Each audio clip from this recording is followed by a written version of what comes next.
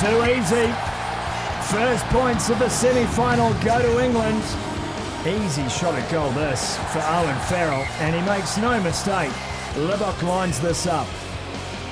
He's only got 10 left on the shot clock.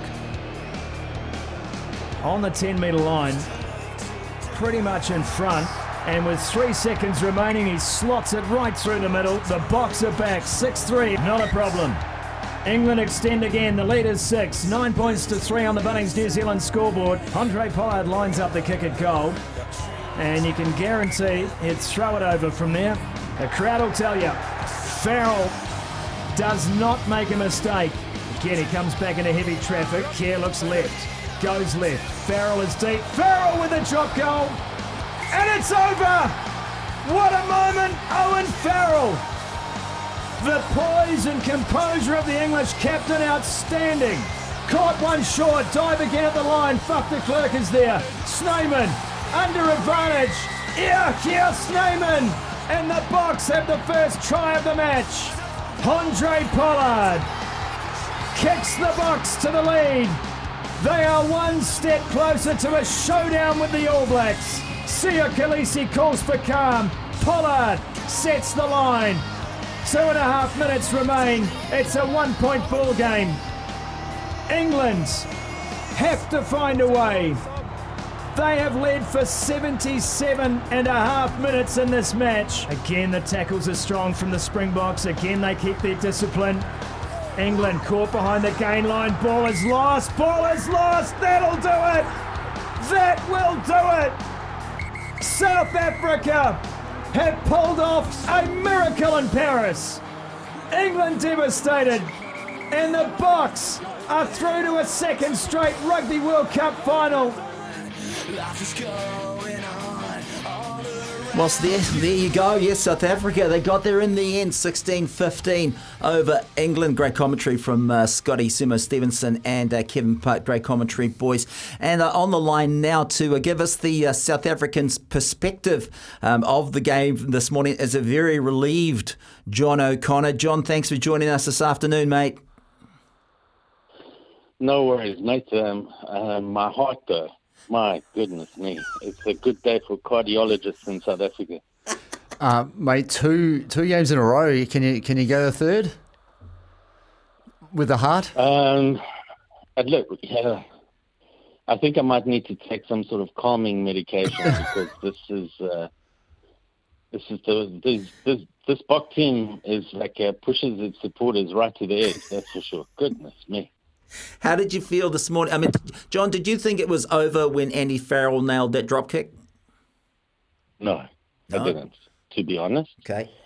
Because, first of all, to explain that, if I don't give credit to the English first, would be churlish. The most, and everybody focused on at least in the commentary, on the very good England tactics, which were the up and under kicks. I don't know if they ever had more than one phase in the match, or how many times they went past one phase.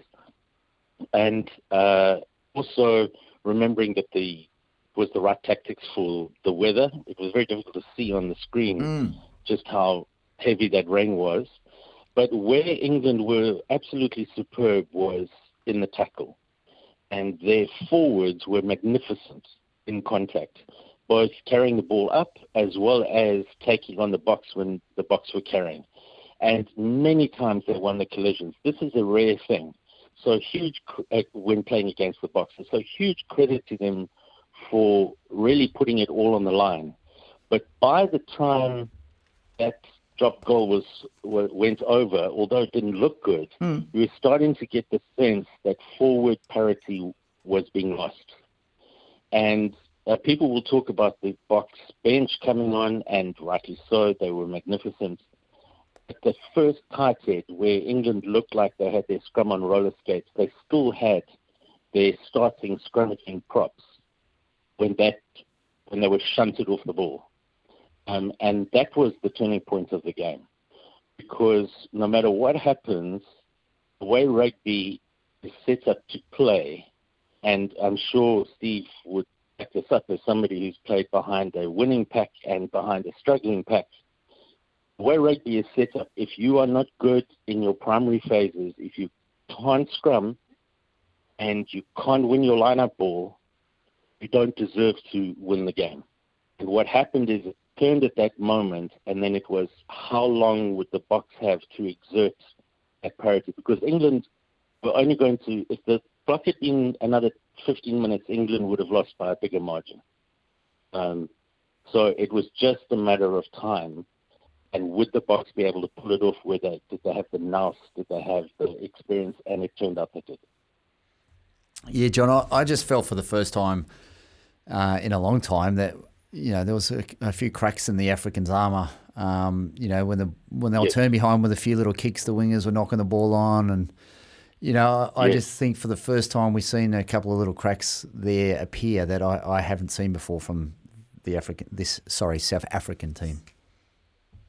Well, it's very much an African team, right? And it really very much represents the African continent. And if you look at the demographics of the South African team now versus when you were playing teams from South Africa 20 years ago, Steve, it's vastly different, right? So a huge credit to Rassie Erasmus, who at under 16 level identified Siya Kolisi, Lukhanyo Am, and Makazole Mapimpi. So he is part from under 15, under 16 level of bringing these non-white players through. But certainly I think that they were caught out a little bit by the conditions and a little bit by the niggle that England brought into the game. And I think where England made a mistake is it was very clear that they were trying to drag the Boks down into their quality of play. And they're not as good a team as Ireland, France, the All Blacks, and the Springboks. And if the tour had been done properly, it's highly unlikely they wouldn't have made the semi-final. But they set out to drag the Boks down to their level, but they almost went that little bit too far.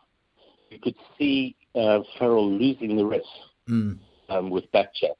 You could see the petulance of the players sort of rubbing up the officials the wrong way, where if they had kept that intensity but not been so overtly pig-headed in the way that they related to the ref and to the TMO, etc., and kept more focus, they might have been able to pull it off.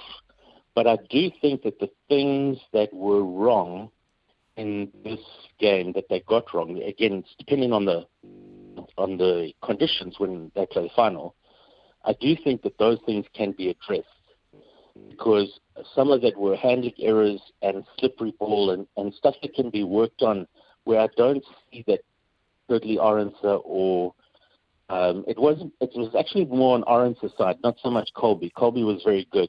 They were mainly attacking on Curtly Arendse's side. And they might replace him with Kanan Moody, who is very tall. But I think those things can be addressed. I think they were caught out, as you say, Steve, and then they adapted. And that's the sign of this Bok team that's so different to 4 years ago. 4 years ago, they had a blueprint, and they just stuck with that blueprint. Because it was only 2 years after 57-0, but now they've got all these different ways of going about things, which makes them a different animal, of course, to deal with. What blueprint do you think they'll bring this weekend against the All Blacks? Do you think it's going to be the kick and chase game of today, or do you think they're going to give the ball a bit of air? And depends on what the weather is, first of all. So this World Cup has shifted from having a lot of games played in fine, hot weather in the south of France to the brink of November in Paris. And it's suddenly become Northern Hemisphere rugby, where it was Southern Hemisphere Super Rugby, like late summer conditions at the start. So if it's dependent. If the conditions are fine and clear, I think the Boks will try and pursue the kind of game plan that they had when they played the All Blacks at Twickenham, which obviously is a smart plan. And that is not simply relying on box kicking. And that's the thing that you got to give credit to Inova and Erasmus in what they've done over the last 4 years, is that they lost a whole year where a whole group of their players played zero rugby. So unlike here where we had a Southern Hemisphere or a New Zealand-centric first year rugby Aotearoa, they had nothing. So then they went straight into the Lions, and they didn't have time to implement the evolution of the game that they had planned for. Because remember, their plan was to win this World Cup, not the last one. So they had an evolution plan, and they couldn't implement it for 1 year. They had to stick with the original blueprint to beat the Lions. And then they have had 2 years to evolve the game plan.